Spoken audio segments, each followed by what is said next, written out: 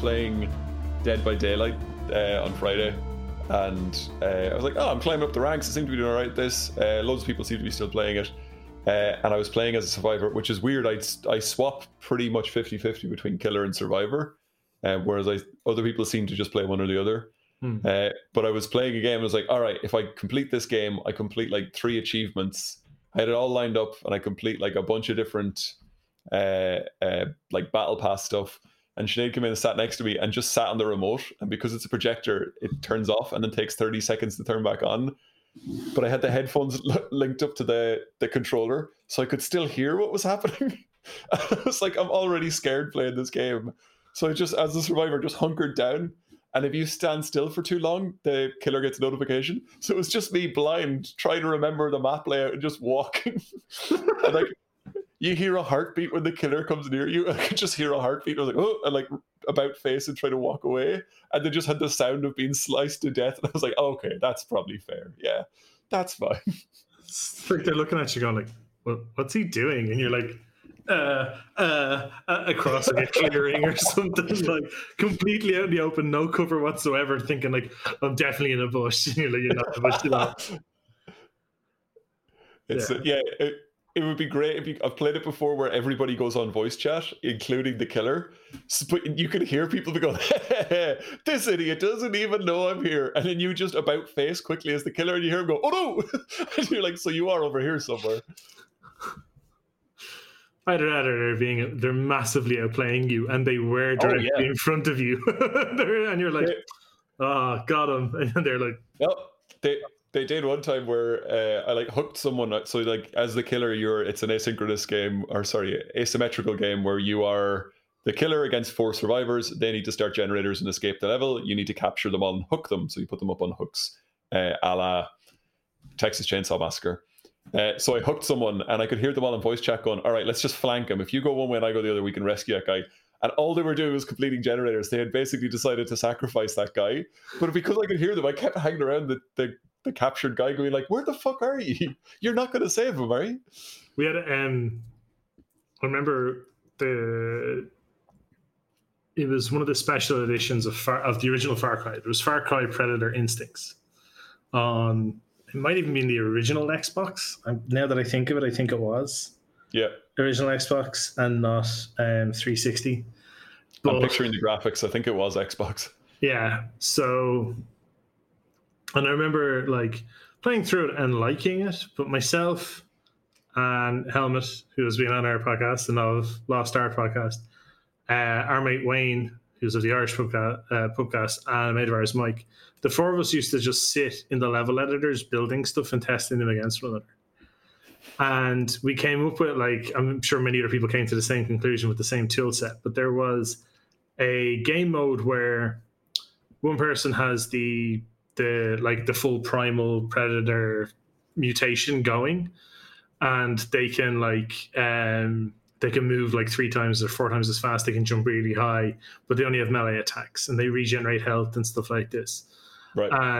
But there's a thing that it was like the closer you got to the players, their thing started vibrating in a heartbeat, and the heartbeat sped up, right? And we were playing a map. We built a massive big island where the spawn was on one side, and there was a chopper on the other side. It was called Get to the Chopper, and the whole idea was really heavily forested, and there was like multiple like weapon pickups along the way, but there was a full platform system in the trees that you couldn't see from below, but it allowed the predator to move around in the treetops and then like drop out of the trees. And we were playing when we used to play it at nighttime. Like you'd set the time of day to night, so like really low visibility. There's a really heavy fog, and you're like, yeah. And there was one point, and I always used to play with proximity chat on because it was just funnier. And there's a point where I was the predator and I'm standing there and I'm watching them and I'm like kind of crouched in a bush. And all you can hear is one of them going like, I don't think it's him. It's like, fucking is him. Look, you can see him moving down there. It was like a bush moving or something. And they're like, And it's like, it's definitely him. It's like, I don't think it is. And one of them shoots and it's like, he's not moving. So like, I don't think it's him. And I just sprint forward, target one of them, and I grab him and just jump up into the trees with him. And like two of them like panic, like, what the fuck? I just hear the third one going, oh, I guess it wasn't him. And I'm just like, oh, but like, we used to have such good times. We built maps where there was like, we literally had a map where it was like almost like a symmetrical line. There was 2 pillars on either end. You could climb up one, and then from there you could you basically had to like hand glide across to the other pillar, which you had no way to climb, and that was hollow. And if you dropped down in underneath, there was a buff you could get, and then you could come back out, but you couldn't go in the other way. So we built all this type of stuff, and we just used to like lose hours in those games, just being like, I want to build all of this.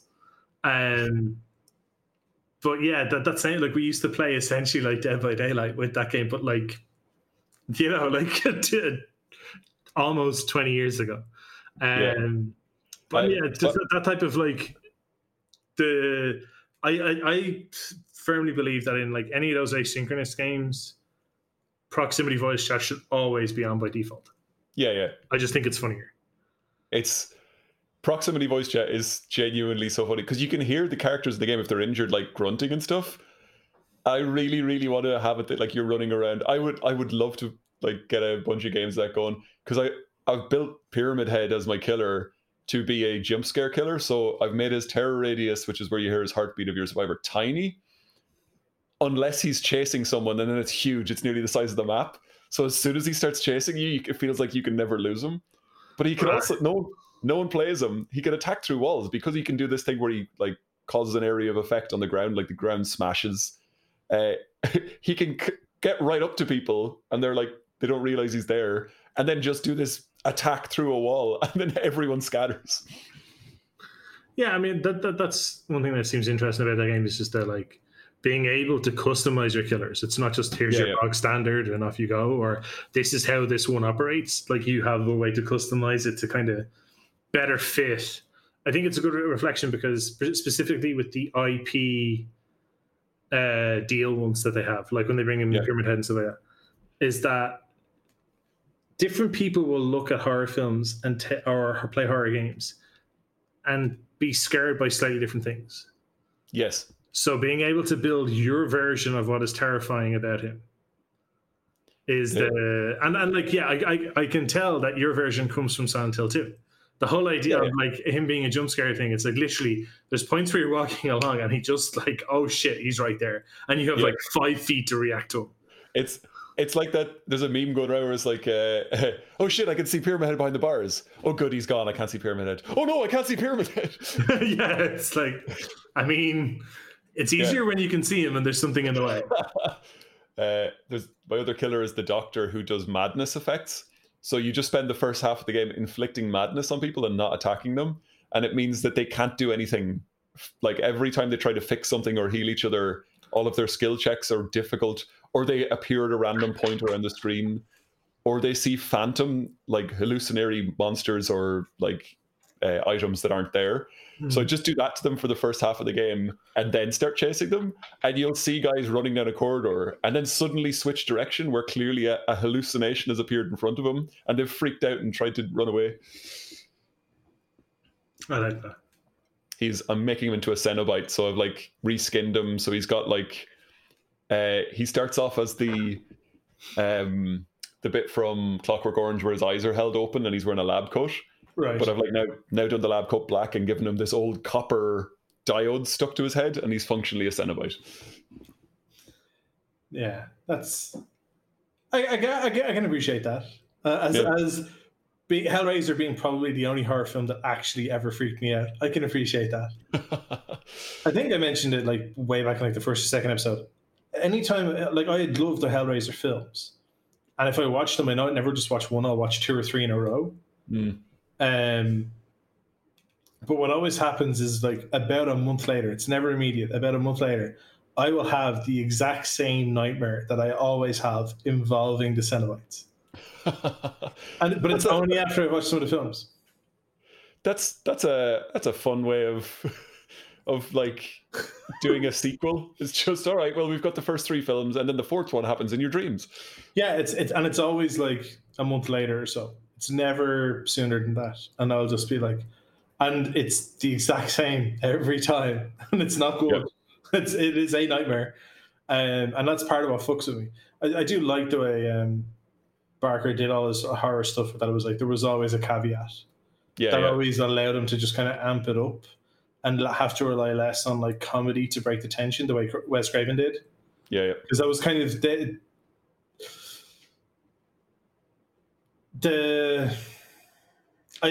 was the stuff that was always kind of like the 3 different approaches were like, for me anyway, from what I saw growing up, it was, you had Wes Craven's version, which had comedy involved heavily. Yep. And it gave you something to laugh at and break the tension more, but also then when you got scared, it was more severe. But it humanized some of the characters as well, so that when something bad happens to them, you're like, oh no, not that guy. Yeah. Then you had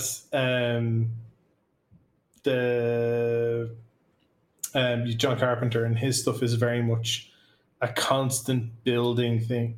Yeah. It's never... It's driving. It's like the music that he's making. It's like it's... Yeah. And then you had... like Barker. Yeah, Barker's one, which was always like, it is horrific and it is terrifying, but as long as you don't do the thing, you are safe. Yeah, don't say Candyman's name. Don't solve a puzzle box. There was a consistent thing to it that I was like, no. Just, hold off and you're fine. This is the one thing that makes you safe. It's funny because it's like a real Rod Serling Twilight Zone vibe to it, that like it's not that like there's no levity and everything like that. It's pulling you along because there's rules and they're constantly establishing rules, and you're looking at the people going, don't do that. But it's going somewhere. You're like, there'll be not quite a lesson at the end, but like there'll be this culmination where you're like, the Barker ones are a cautionary tale. They're always a cautionary tale. That's the point of them.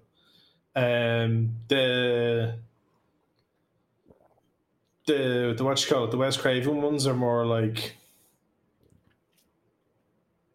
I suppose the Craven and Carpenter ones slightly have some similarity. There is 1 or 2 survivors, but did they survive? Like the ending of The Thing and the ending of Nightmare on Elm Street Part 1 are the 2 that stick out for me for that.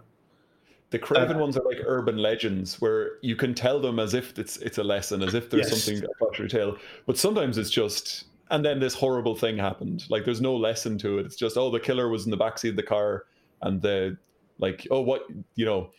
something terrible about to happen. Oh, it's even more terrible than you could have imagined. Yeah. Definitely. Have you watched anything new recently? It's been 2 weeks. For this episode, we could do like a catch up of what we were watching over the holidays. I'm Johnny Lynch, that's Glenn, and we're here to establish how tropes bleed across movies, TV shows, and video games. Welcome to Dystropia. I'm going to actually say that's not what we're going to do for this episode because I have an idea. Okay. I just wanted to see if there was anything that you jumped on like quickly. I rewatching Parks and Rec, which is an absolute delight. Watch the movie Sorry to Bother You, which is absolutely brilliant. Big fan of that. It is. That name sounds incredibly familiar. It's up on Netflix. It's like,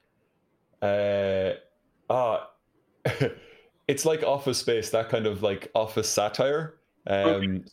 Really good actors. It's the man Lakeith. Oh, yeah, Lakeith Stanfield. Yeah, when he's on him and Danny Glover teaches him how to use his white person voice. Okay, I remember it now. The name just escaped me. I was like, I know it's a name that I've said it to people, and once I start describing it, but it's an Office satire by way of Get Out, with a little bit of Eddie Murphy raw with the white voice and like the satire of black and white culture. There's a fair amount of surrealism in it, though. I'm going to recommend it to people and just be like, it's an absolute vibe. Like you start watching it, you're like, honestly, just for the music, I could totally watch this. Is a bit of crack. And then it's weirder and weirder, and you're like, oh, I see. Going real high weirdness with it. And then I watched 2 episodes of The Umbrella Academy, and I enjoyed it just for there's like watching stuff that's nostalgic, where every single thing in it seems to be something I already like. Right. Okay. I don't know how much I like the show, like with everything combined, but I'm like, so baby Nightcrawler jumped forward in time and did a looper into I Am Legend, and that's his storyline. Cool. I'm cool with that. Beast has to live on the moon because I guess he's going to beast too hard, and that's the only place it's safe. I don't know yet. Preacher lady with the voice of God used her powers to turn into a Hannah Montana character. And this is what I really appreciate. They didn't do the origin stories. These kids were born, it's basically X-Men. Jump to the future where they're like, we've missed all of the points where they're superheroes, and it's now their dad who's basically the hunter from Jumanji who collected these fucking kids, is now did this. Deadshot Diego, who is basically doing his Daredevil thing but throwing knives, he's bopping around as well. And then they're being hunted by Mary J. Winifred and Vincent Vega from Pulp Fiction as who are like these Men in Black characters who I haven't watched it all yet, but they're either the observers from Fringe or time cops, just straight up time cops. And the last guy is Robert Sheehan, who's basically playing his character from Misfits, but playing it as if he was Constantine auditioning for Breakfast on Pluto. And it's just, they're just mashing all these elements together, and I'm just looking at it being like, yeah, I like all this stuff. Keep pairing them off and doing little storylines with them, and I'm like, yeah, I'll watch this show. The music's great as well. Every fight scene is the scene from Kingsman, but instead of Freebird, they just put in another song that doesn't quite work, but then totally works. I was watching myself. I watched a lot of classics, like between Christmas and like the last week or two. Just got in that vibe to watch like late 80s, early 90s thrillers and actions. Like I went on a bit of a John McTiernan spree when very nice. I watched like Die Hard, then The Hunt for Red October immediately afterwards on Nice. Christmas night, and then watching through stuff like Patriot Games. I rewatched Eraser, and it's the first time I've seen it since I saw it in the cinema when I was like 12 or 13. And my God, that film is bad. Like, that film has not aged well at all. I think we must have had it on video because I watched it a bunch of times when I was a kid, and we had the Eraser video game, which was like it was a point and click. It should have been a light gun game, but we had it with like a mouse on a computer, so we're just clicking on things. But the best thing about it is just the suit up sequence at the start. It's just a classic suit up montage, and then there's a cool rail gun, and that's it. That's the whole movie. There's like it has that whole cheesy thing of like any action sequence, and you just get that like incredibly 80s guitar solo comes in. Yeah. And there's just so much stuff in it that you're like, what on earth? Like, yeah, it's really bad, and I can pinpoint the moment where it happened, but it's really bad how unintentionally the update to action films nowadays ruined all the old ones. Go on. And it literally changed with the first Bourne Identity. Action films existed in a completely different style prior to the Bourne Identity. We did have Mission Impossible, but Mission Impossible still had the ridiculous gadgets and stuff like that. Bourne Identity was like the first one that I can remember or the first one that stands out to me where the action star is not Stallone or Arnie or one of those, or Jean-Claude Van Damme or any of them. It's somebody who obviously they're in shape, but it's like the thing I always really enjoyed about the first Bourne Identity film, in addition to the film itself being good, but I mean in terms of like setting and casting, was when he's in Switzerland, everybody is speaking the native language. There's not everybody speaking English until he goes to the embassy. I'm like, oh, thank God for that. But then there's the whole thing of like, imagine a world where Matt Damon wasn't famous. Yeah. He does not have the look of somebody who you would look at twice in a crowd. Not to say anything bad against him at all, but it's like again, it's the whole thing of not having a big hulking fucking, bulging, muscly action hero. You would walk by him in a crowd and not look at him twice, which is what you're meant to do because he's an assassin. Yeah, There's no reason for you to look at him more than once. No, just with Die Hard, it's like they were so close. They had like hey, maybe it doesn't have to be an elite assassin. Maybe it can be, right guy in the wrong place at the wrong time. Yeah. And then they just never went back to it. It's like, nah, but what about Arnold Schwarzenegger? That's the thing. Eraser is a special kind of bad that was that whole slew of action movies where they just call the main character John. And they don't, for any reason, just like clearly that's what you do at the start of a script to show it's an action movie. And in their head, they're like, we'll go back and change it later. He's John Kingle, John Kruger, John McCain, just whatever John name it is. He's an everyman. It's like, he's not an everyman. He's Arnold Schwarzenegger. Yeah, but like, what happened when they moved to that style of action film, particularly spy action film, there's no reliance on gadgets. Yep. Like, other than what you could have in your house, a computer and a phone. It's the scene from Taken. All I have is a particular set of skills. And you're like, okay. But that's another one that is like, can directly trace its reason for existing back to the Bourne movies. But like, how they shot the shootout in that film between him and Clive Owen. Yeah. And I say that, people go, holy shit, Clive Owen was in that film. I'm like, exactly. Because he's another assassin that you're not meant to remember. It's meant to be, he's another member of Threadstone, and that's it. But it's this whole thing of, that's where I think that more than any, because prior to that, bear in mind, like only a few years prior, we had all the Matrix films. I think that was the push, or the big push that started towards more quote unquote realistic action. Yeah. The fight scenes are more kind of, if it's hand to hand, it gets very violent very quickly.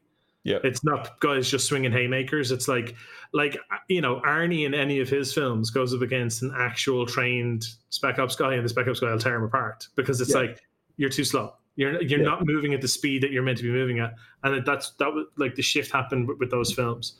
The only thing, Patriot Games, the reason I brought this up is that Patriot Games reminded me that why I like that film so much and why it stood out to me so much. The action sequences at the start, where he stops the attack on the royal family in London, very over the top. They literally blow up the engine of the car using Semtex, and then you see them putting a lump of Semtex on the door to blow the door off to get at the family inside so they can ransom them. And he goes charging in his suit, and he like hits a guy off a car, and then the guy is just knocked out at that point. And he takes his gun. But the ending of that, when there's the storm and the power gets cut to the house, and they come in and they're using silenced weapons, and they all have night vision goggles, and it's all super quiet, and I'm like, that's more realistic than what you normally get in an action film. Yeah. And then it was a great film, and it was very well received at the time, but it didn't seem to stick as much. You know what I mean? And we had the run then, like from that point on up until like the Matrix revamped action, but then quickly. Before you move off the old ones, I watched all the Indiana Jones with my dad over Christmas, and there's something about those fight scenes again, like the old style fight scenes. There's three people involved. There's like one combatant, the other combatant, and the audience, and you nearly see like the fighters turning to the audience sometimes. Yeah. And the scene where Indy's fighting the big Nazi dude next to the airplane, and he eventually gets splattered.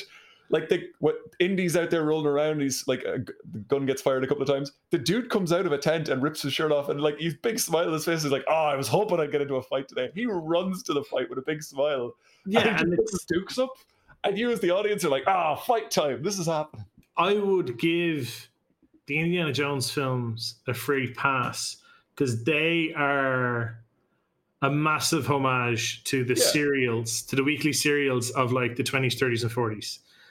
But actual 80s and 90s action was incredibly cheesy, and like there's a point in Eraser near the end where there's like an attack on, like he's trying to sneak in onto the docks to attack them. They shoot up the fucking, or he kills the guys who are sent in after him, and then James Caan just is like, open fire on this warehouse. There's just a warehouse, and somewhere in that warehouse that we don't know, that they don't know, we kind of know, is Arnie, right? And everybody starts opening fire with no aim and no, I've got a revolver firing 19 bullets. Yeah. And stuff in the warehouse just starts exploding. Yeah. Like, it's just out, it's like, it's, and at the time we were like, this is awesome. Yeah. But then when you actually go back and look at it now compared to the action films you get today, like, God, this is terrible. Yeah. The action films, but here's this weird thing. The action films from the 80s and 90s that hold up today are all actually horror films. Terminator, Aliens, Predator. Yeah.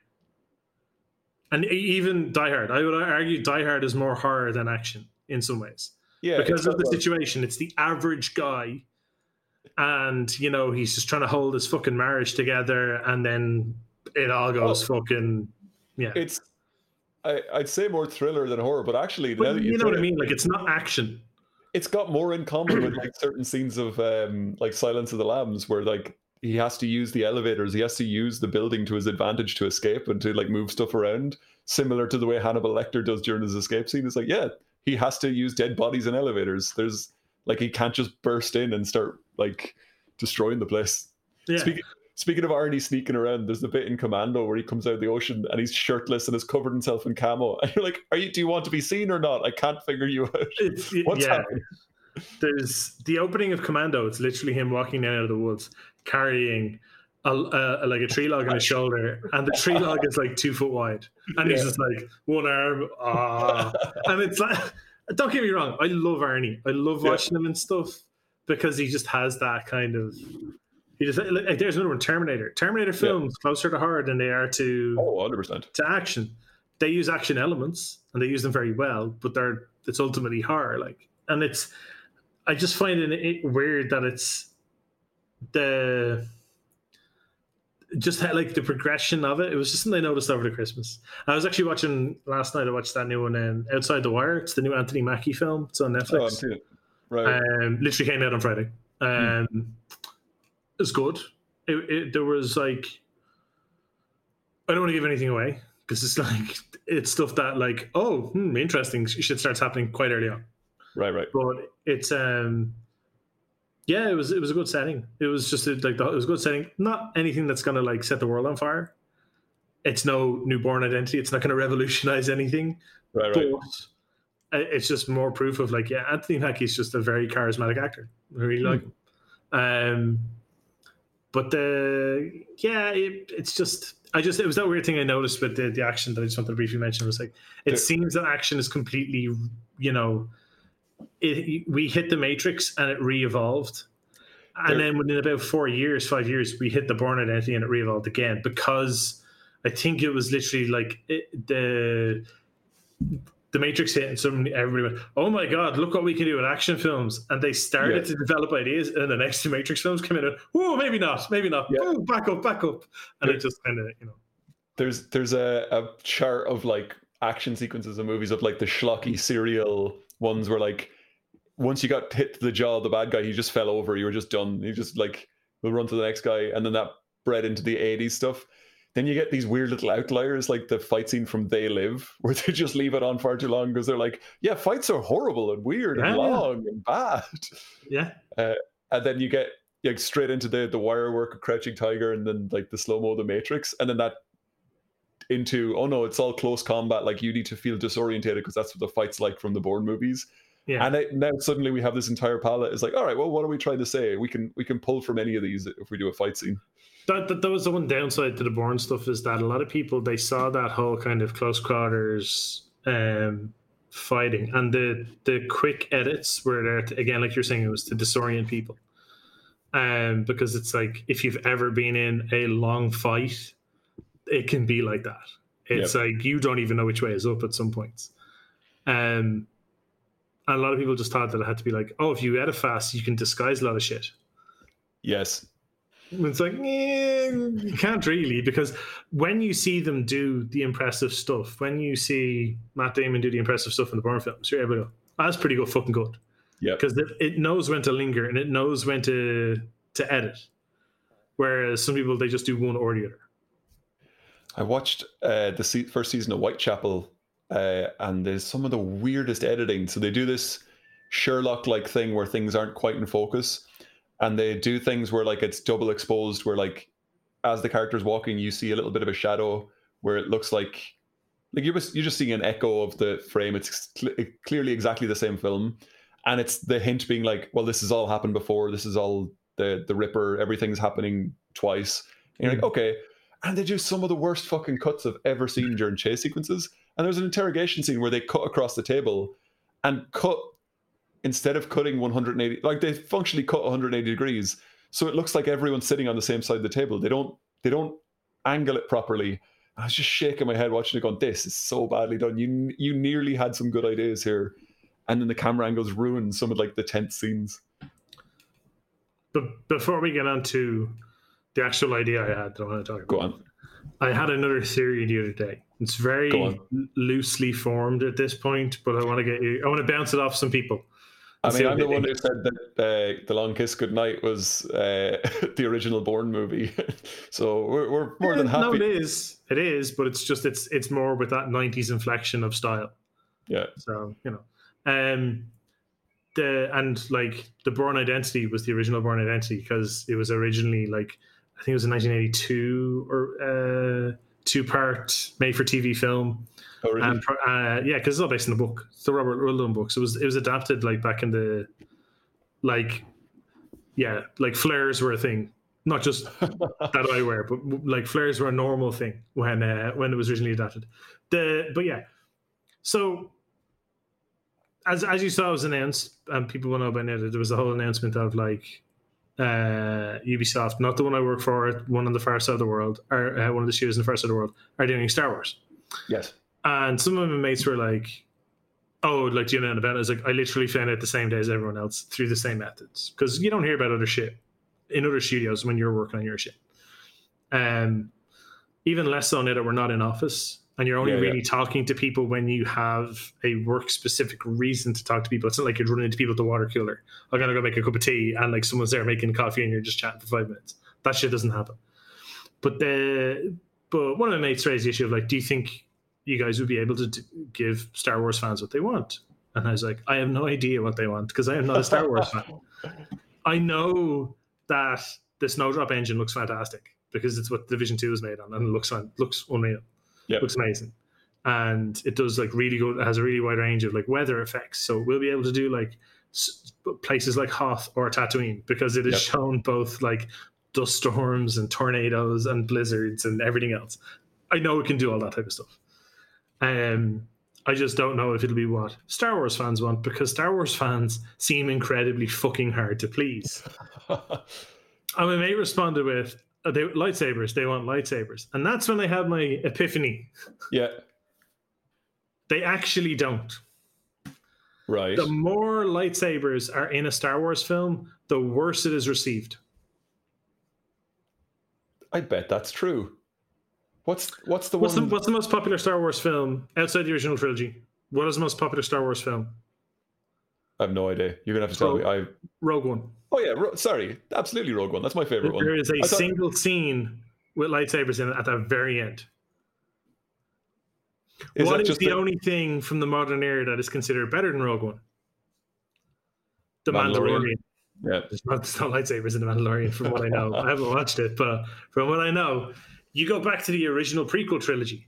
There's multiple lightsabers on screen at a time. I actually think I want to work it out, but I think not only is it a case of if there's two people fighting each other with lightsabers, every minute they're on screen, the rating will start to dip. Okay, but there's going to be an extended formula to this, where if one of them is if a single person is using two lightsabers, it starts to go the other way because Darth Maul. Yeah. Right. But then you've got Grievous. And Grievous. No, because people like Grievous as well. Yeah. But if there's more than two lightsabers for any other reason, it goes down faster. The example of that being the fight in Snoke's room. Yes. At the end of number 8. The fucking arena battle with the like 20 Jedi. Yep. In one of the prequel films.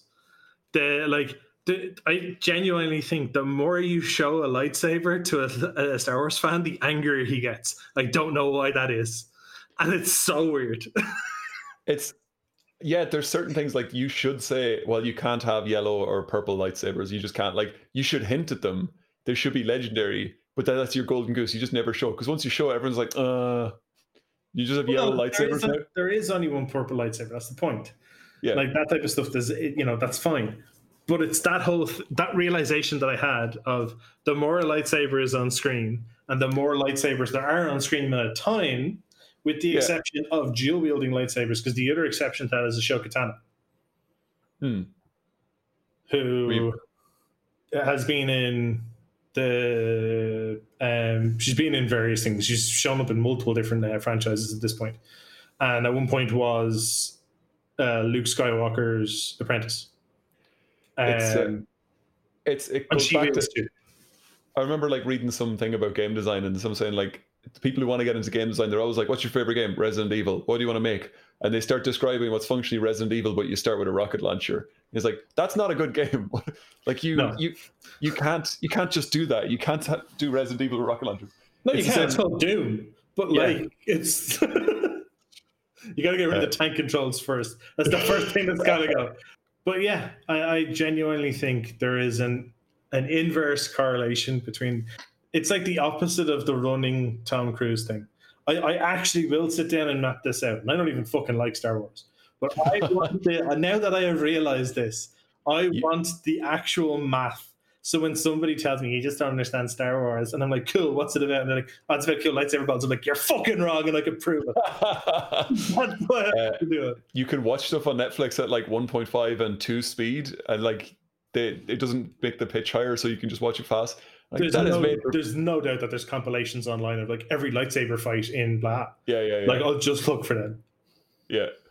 I need to get my other like there's a few of my mates who are like colossal diehard Star Wars fans, and I have to run this by them, because I think if I do, they're going to agree with me. I just have this feeling they're going to be like, yeah. I also think if the character wielding the lightsaber is CGI, they're exempt. What? No, surely the CGI. The more CGI characters, the worse. Grievous, Yoda, the Clone Wars series. I don't think people didn't like Yoda leaping about the place, acting like a bollocks. He was like, he's supposed to be old and decrepit. But he's exempt. It cancels itself out. I'm not even joking. I think it cancels itself out. That people just kind of go, oh, okay. He is. I don't know. Like the CGI thing might not work. It's more like if you want to count the series, or if we're just going pure live action. Because once you go animated, you have to bring in all the other stuff like the Genndy Tartakovsky's Clone Wars, the 3D Clone Wars, the Star Wars Rebels, or whatever it was. I wonder if some things just get rated highly because they're a nice little break from the series, like Joker being a Batman movie without Batman, and it's like, yeah, we loved it. We absolutely loved it. It's like, yeah, because you didn't have to watch Batman's parents die again. You didn't have to watch you didn't have to watch a mopey fella putting on mascara. At this point, I cheer when his parents die. Fuck him. It's happened so many times now. The 1%, get the fuck out of here. Yeah, eat the rich, whatever. Like, it happens so often now. I'm just like, if you feel that your Batman film has to show me this at the start of the film, no, I'm sorry. Nolan did it, and Nolan got away with it because there's so much there. Like, he takes the origins. It's the lazy thing of parents, fucking Bruce Wayne in his tux going out to the play or the Mask of Zorro, depending on which version of the origin they're doing. Yep. And I'm scared. I want to leave early. Okay, let's leave early. They're in Crime Alley, not called that at that point. Joe Chill walks up. Give me the pearls. Fucking fight ensues. Gun goes off. Both parents dead. Bruce lying in the rain or kneeling in the rain, crying over his parents' bodies. It has been shown time and time and again. But Nolan at least put in all the extra effort of like, cool, because I'm not going to jump from that point straight to him being Batman. He goes through an hour and a half in between, showing how point A connects to point C. He doesn't just go like, yeah, so that happened, and the next day he was Batman. Like, it was just weird. He was shot with a bat bullet. There was actually 3 gunshots. They shot mother, father, and a nearby bat. Anyway, Batman. But yeah, it just when you show me that origin, I'm like, no, this is pointless. Yeah. Like I genuinely think it's part of the appeal for the most recent Spider-Man run. Part of it is Tom Holland is fantastic in it and all the rest. But the thing starts and Uncle Ben is dead because nobody needs to be told how that prick dies. Everybody knows. Everybody. It's like I know people who I don't think they've ever actually watched a Spider-Man film, and they can tell me what happens to Uncle Ben. Yeah. I'm like, all right, cool. At this point, we don't need it. At this point, you can just start, and you don't even have to reference Uncle Ben, and people will think he's in the film. Oh yeah. The trope of he's a superhero, he's probably an orphan, it's fine, don't worry about it, it's great. Anyway, my actual idea. Go for it. So to try and it's kind of circling almost back around to the first episode that we did in a way. Just an idea I wanted to do for a couple of episodes or periodically if we just because there's not a lot of new content coming out for film, and we're now entering the spell. You and I know that like for the next 3 or 4 months, probably a little bit longer, there's not going to be a whole lot of new games. Yep. So in terms of like interesting stuff to talk about, I more wanted to pick one of it. You pick a creative. Oh, right. And you make an argument for why, they have had the best career. They're the best in their field, or they're one of the best. Yeah. But you have to be able to defend it. So you pick a Clive Barker and you just start going through the effect on film, and then have to. But you have to be able to defend the good as well as the bad. Like a good example of this was that just on a Twitter thread online, a few of us were talking the other day, and somebody mentioned how Gene Hackman never seems to get the recognition that he deserves. People recognize that he was a great actor because he's retired now. People always, if they're lauding actors of his age and from his, of his caliber, they always quote Al Pacino or Robert De Niro. Yeah. 2 actors who have made fucking trash in the last 10, 15 years. They stopped making good films in like 1990.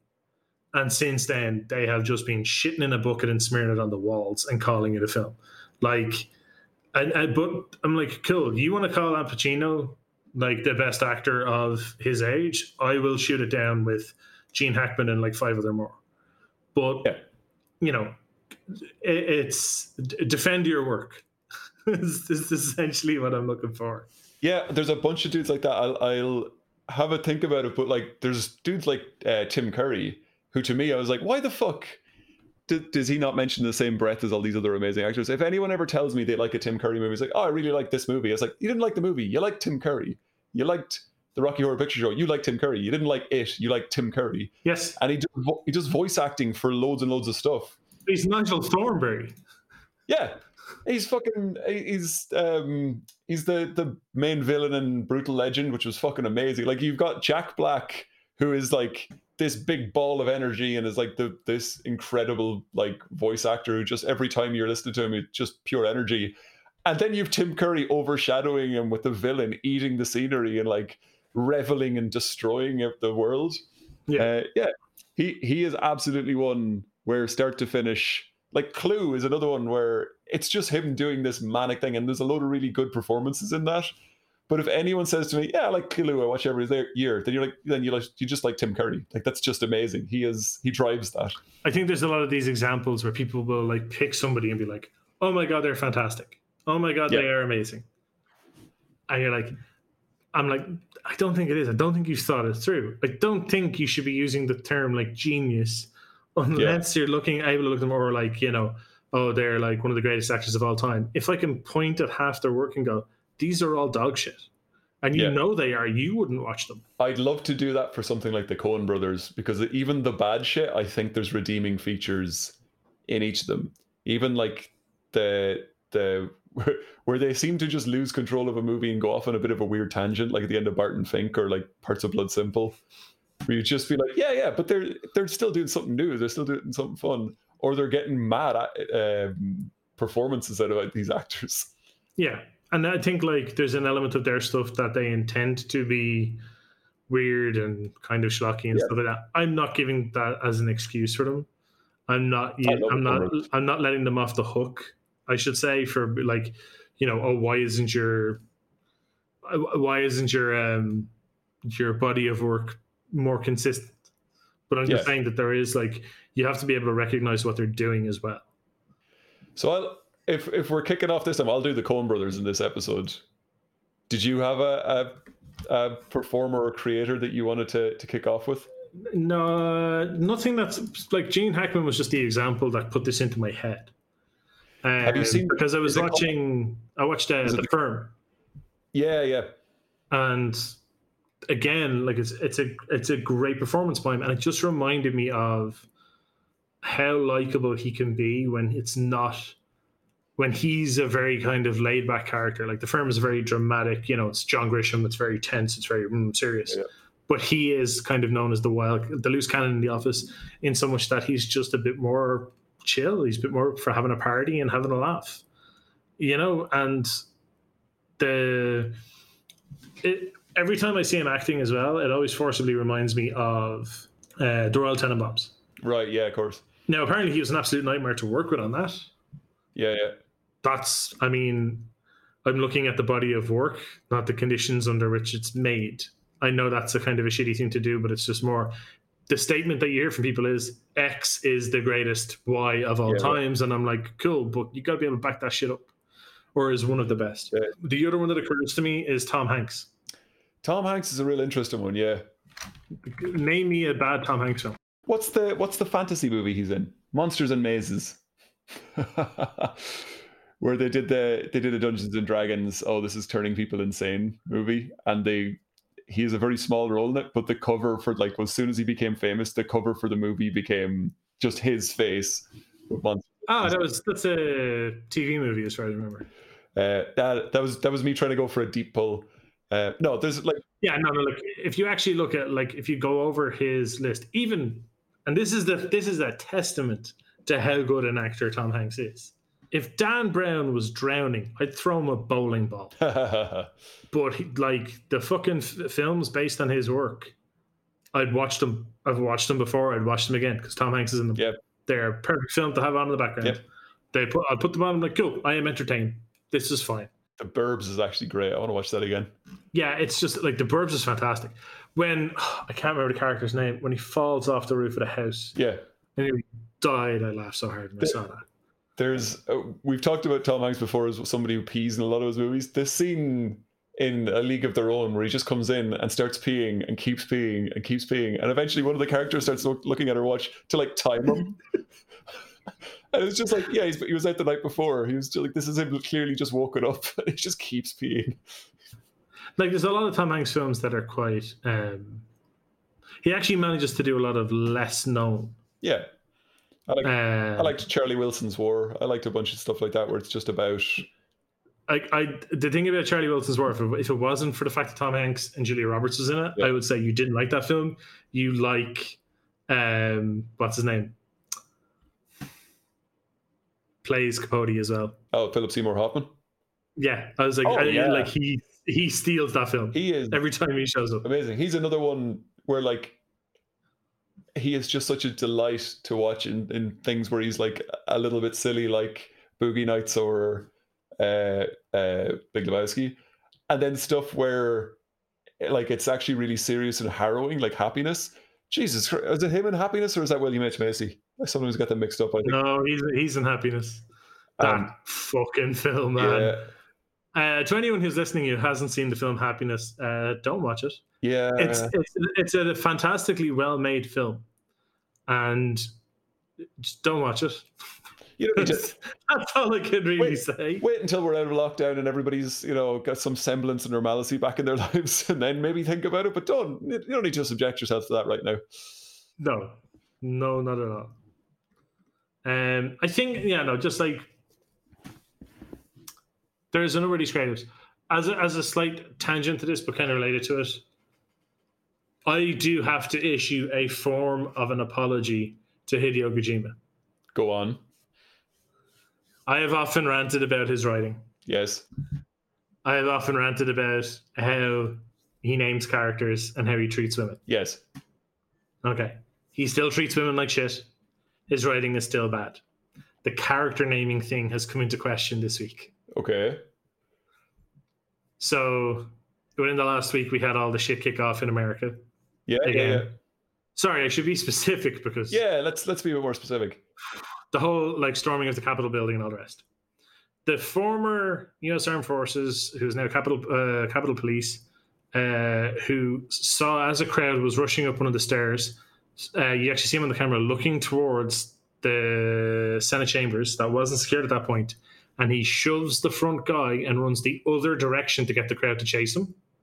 Right. His surname is Goodman. Amazing. And then Parler, also known as Reichspace, is that basically got deplatformed by everyone. Apple were like, you have 24 hours to fix your terms and services. Google went, get the fuck off our service. Amazon went, we ain't hosting you no more. Everyone else, they went and got hosted by this other hosting company called Epic, EPIK. They are known to be absolute shitlords. They host all the fuckwit right-wing racist pieces of shit. The guy who owns that company is a guy called Robert Monster. That's great. And I said this to Vin, and Vin was like, yeah, but there's no way that's his real name. I'm like, it is. Yeah. Born Robert Blah Monster in whatever fuck year. And he's like, but that can't be real. I'm like, it is. So I at least owe Hideo Kojima some form of an apology for how he named his characters. As soon as the Capitol stuff was kicking off, people were sending me pictures of it, just saying, wow, the Far Cry 5 DLC looks lit, man. Like, this stuff looks the Division 2 called it. I mean, but I'm just saying, that there is there's an amount of nominative determinism in the world. And the greatest one I ever said was a guy in the American Armed Forces, and he was like quoted a bunch of things, and his name was Staff Sergeant Mike Fightstarter. And you're just like, Fightstarter? And you're Googling it and going, it is a surname, it's from Germanic descent. And you're like, Fightstarter. One who starts fights.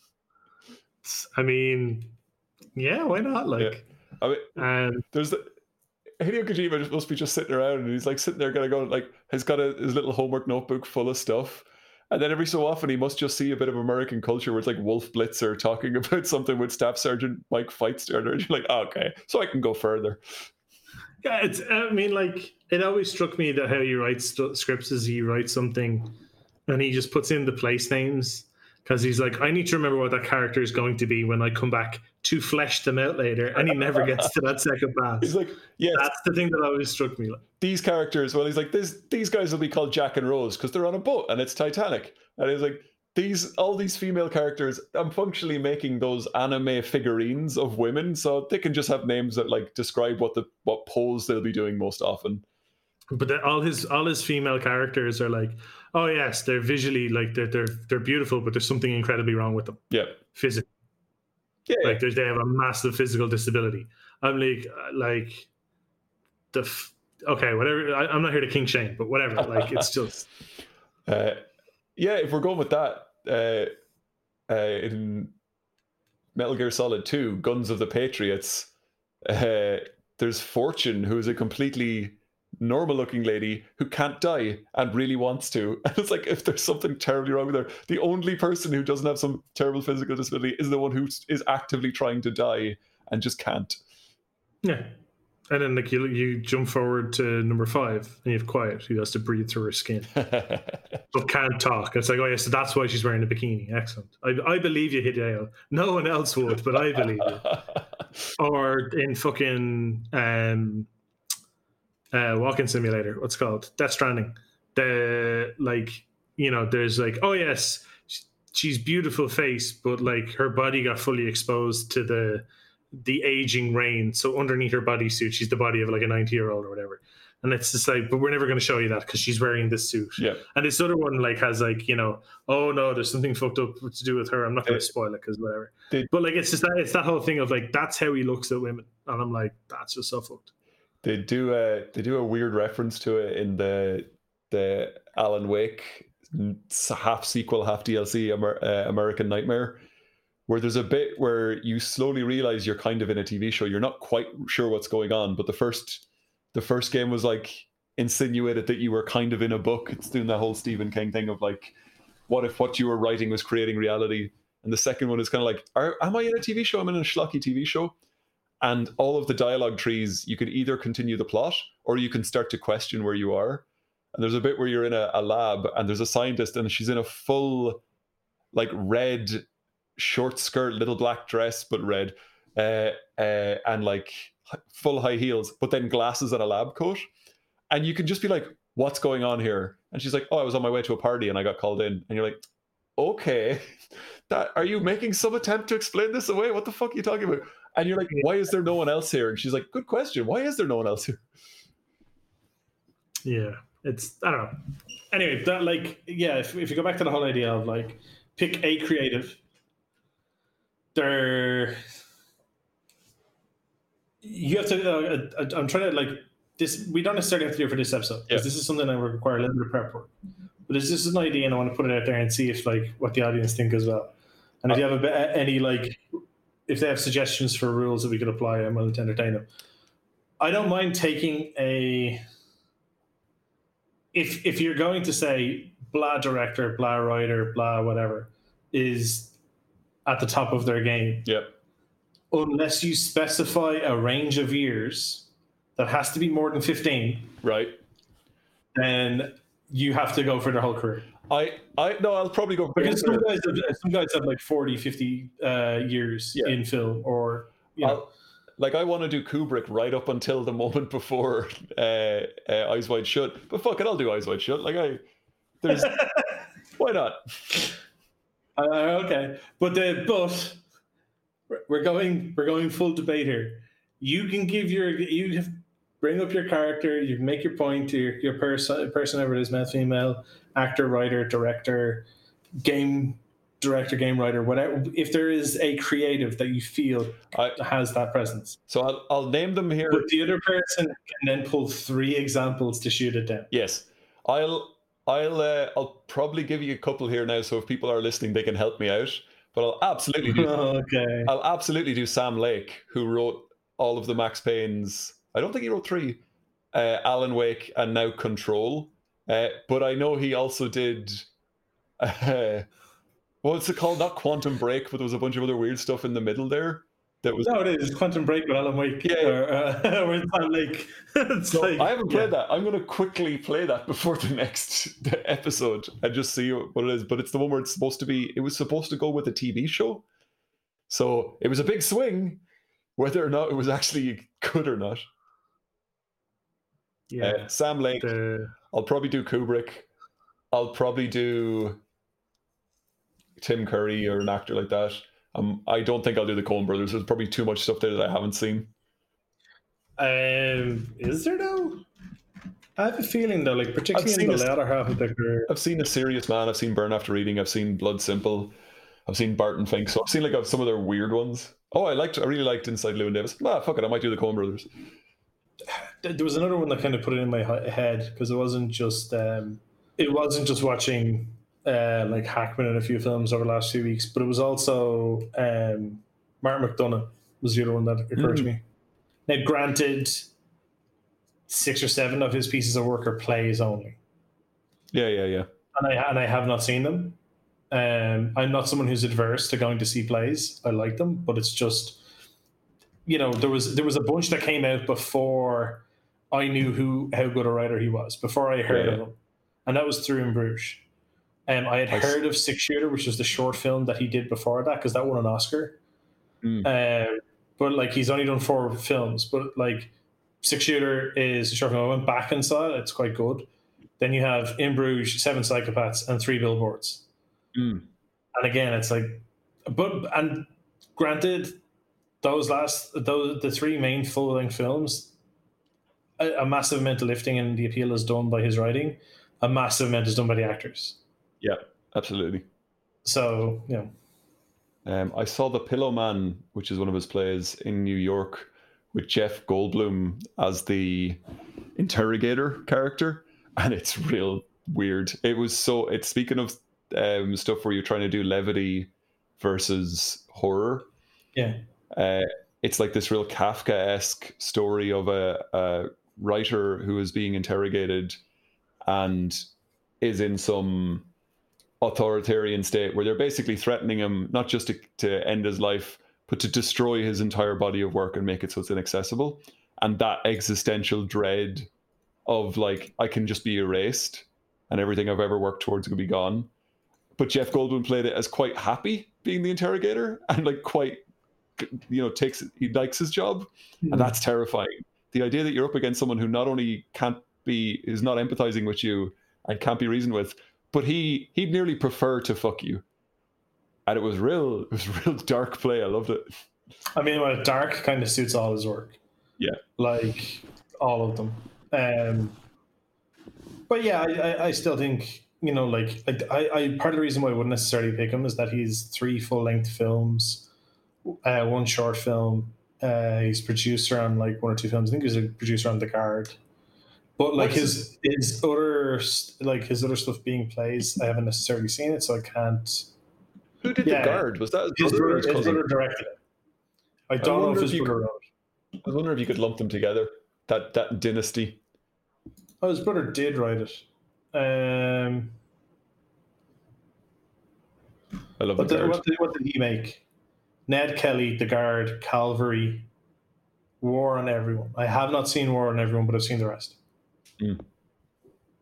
Ned Kelly, quite good. The Guard is great. Calvary is an incredible film. I told you that story about the understated temperament of Irish people that my dad was just chatting to me one time. He goes, like, I was drinking with your man the other day in Sligo. I saw him in McHugh's. And I was like naming his friends, going, who? Chris, Peter, Kavanagh. Who did you meet? And he's like, oh, you know him. I was like, Richie, Brian, Rick, who? And he goes, Brendan Gleeson. I was like, Dad. I was like, he's not your man. He's Brendan Gleeson. Name a movie he was in if you can't think of his name. And he was like, anyway, he was in for a minute. He must have been filming Calvary. And I was like, for fuck's sake. There was something that there was a play. Fuck, what is the name of it? Skull and Connemara. No. The Lieutenant of Ballybach. No. There's a... Fuck, the name is just escaping me now. He did a play with his 2 sons who are also actors. Right. Donald and Brian Gleeson. Oh, sorry, we're back on with the Gleesons now. Yeah, no, just because thing. So, it's like it's a play that is meant to be like it's a dark play, but it's a dark comedy, and the whole thing is meant to take place in an apartment because the father won't let the other 2 go out. Right. And the 3 of them like did that together, and it's very entertaining. I went to see that. The other one then is they also, the 3 of them did the series Immaturity for Charity. Yep. Which is that's if I'm ever around a new group of people and we're all like hanging out in a house and you just want to get everyone on the same level, like if you go in a stag party or if you go away like and you're meeting people for the first time, just start sticking on YouTube videos and start going towards Immaturity for Charity because you suddenly bond over that shit. It's fucking brilliant. So the Immaturity for Charity, for people who don't know, it was for St. Francis Hospice in Raheny in Dublin, which is a cancer hospice. And it was basically to raise money for that. They did a series of comedy shorts that were now most of them were written by the 3 Gleesons themselves, and the thing is that Donald Gleeson is the straight man in all the skits. Yep. Brendan Gleeson is the source of comedy, and he fucking nails it. Like there's a whole skit about him just eating yogurt during a meeting, and it's like he has done very good comedic roles, like in Bruges, but also just like The Guard. You know, he's been in so many different films, and he has the 28 Days Later, when he's that kind of father figure that comes in early in the film, and he's very affable and friendly in that. He's in Gangs in New York, and he's head case. He's been in he's in The Village. He's in like a lot of really good things. He's in The General. But at the same time, he's like, he does bits of comedy here and there, But when he does full physical comedy, it's a sight to behold. Because in my head, I'm like, okay, yeah, this is your man who's in Braveheart, and I went down and fucking, he's Mad Eye Moody. Like, this is just so weird. It's just like there's all this in your head, and he's basically giving his son a talk, the talk that a parent will have with their child, but the child is 28. And it's just it's actually one of those things that, like you said, it's a great thing to put on if people haven't seen it. You're like, oh my god, you haven't seen this? Oh, wait till I show you this. But at the same time, it's one of those things. Sometimes you're just like, I need to watch something right now, particularly in the last year or so. I need something to watch right now that will make me laugh. I need something to make me feel better right this second, and I'm going to that series. We've shared it with all our friends at this stage, to the point sometimes I'll just watch it. Or the one where Donald Gleeson is reading out the kids' names. He's a new substitute teacher. And he's standing at the front of the class, and he starts reading the names like, who wrote this? Who wrote this down now on the list? I'm not reading this out. This is absolutely terrible. Someone's in big trouble. And it's just, the names are the most horrible things, but they actually have a classroom full of children, and they've shot it in a way that, like, he's clearly not talking to the actual kids, but he says horrible stuff. It's like, but that's your real name, is it? Yes, teacher. Bring me your copybook. And he looks at it and has it on, and he's like, very good. And he just sends it back. And at the very end, he's like, no, I'm not reading this name. This is absolutely terrible. How dare whoever wrote this is a big trouble. You've gone too far now. And it just cuts to the parent-teacher meeting. He's like, I'm very sorry, Mr. and Mrs. Finger my entire penis. And it's like, it's penis. And he's like, of course. I'm so sorry. Yeah. It's very silly series. Would recommend. He would actually like, but yeah, Brendan Gleeson, and maybe even I do have a dislike for Star Wars, so I think this Donald Gleeson disqualifies himself on that. Donald Gleeson, but he's either played or been adjacent to sex robots in enough things that I just want to delve into that a little bit. I don't know. He was great in Dread. I loved him in Dread. I remember watching him. Yeah, great. Yeah, one of those actors I can watch a ton.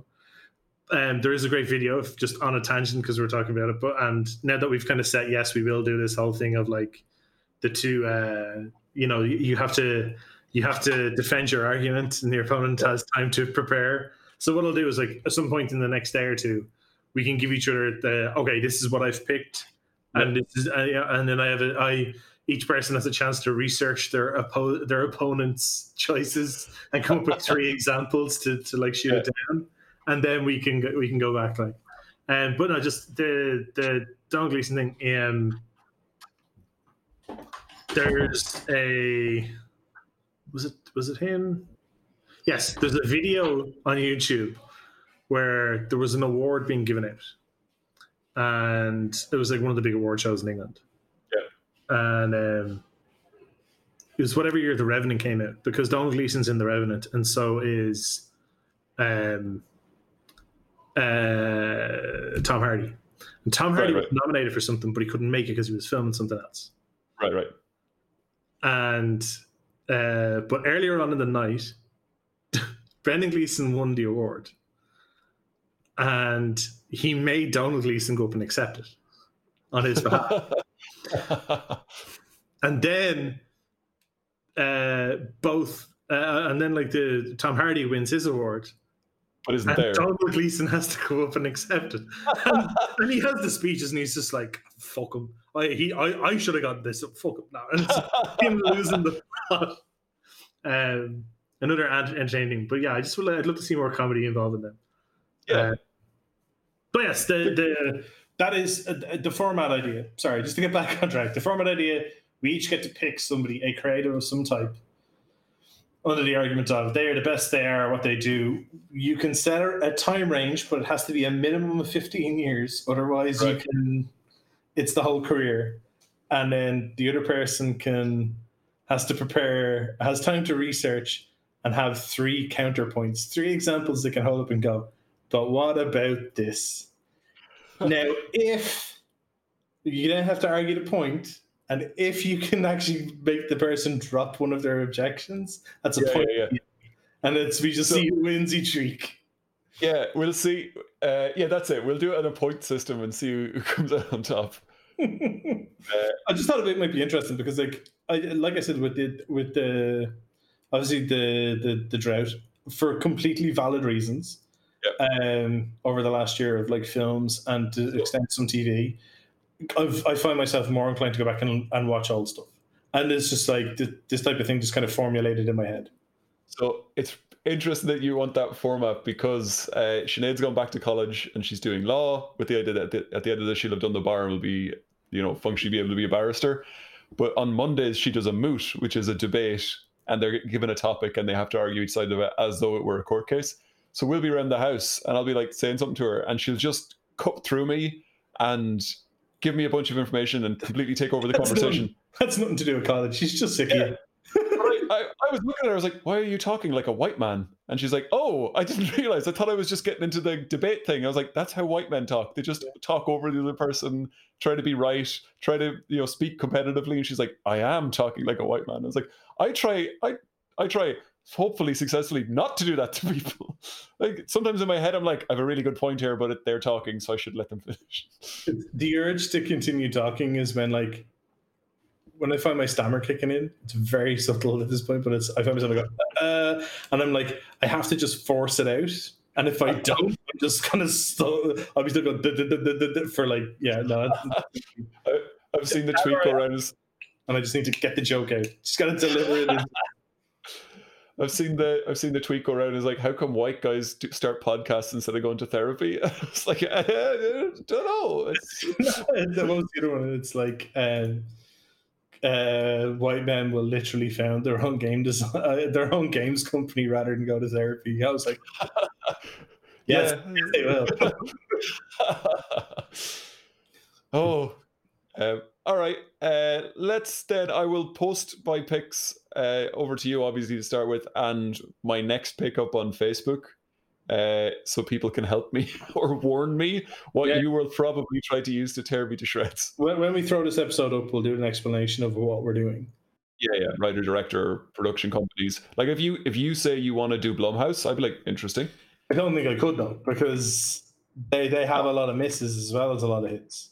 Or what's it, A24 maybe? Again, same deal. They have a shotgun approach to getting hits, but I mean it's worked for them, and it's giving opportunities to like newer filmmakers and newer directors and writers. That's the way you got to start arguing. Is even their misses are hits because they're no. I'm gonna have solid gold bangers, right? That's what it's gonna be. I'm genuinely going to bring Sinead in for one of them as my attorney and have her cross-examine you. That's fine. I think I already have my first creative that I want to use. I think I just need to double check the time periods. Well, stay tuned for that, people at home. That's what we'll be starting as of next episode. Welcome back. It's New Year. We'll see how the fuck we do this time around. Yep. And just if you're out there and there's a lot of shit going on in the world, just remember you can always go and watch Royal Tenenbaums and take your mind off things. Yes. Cheers, guys.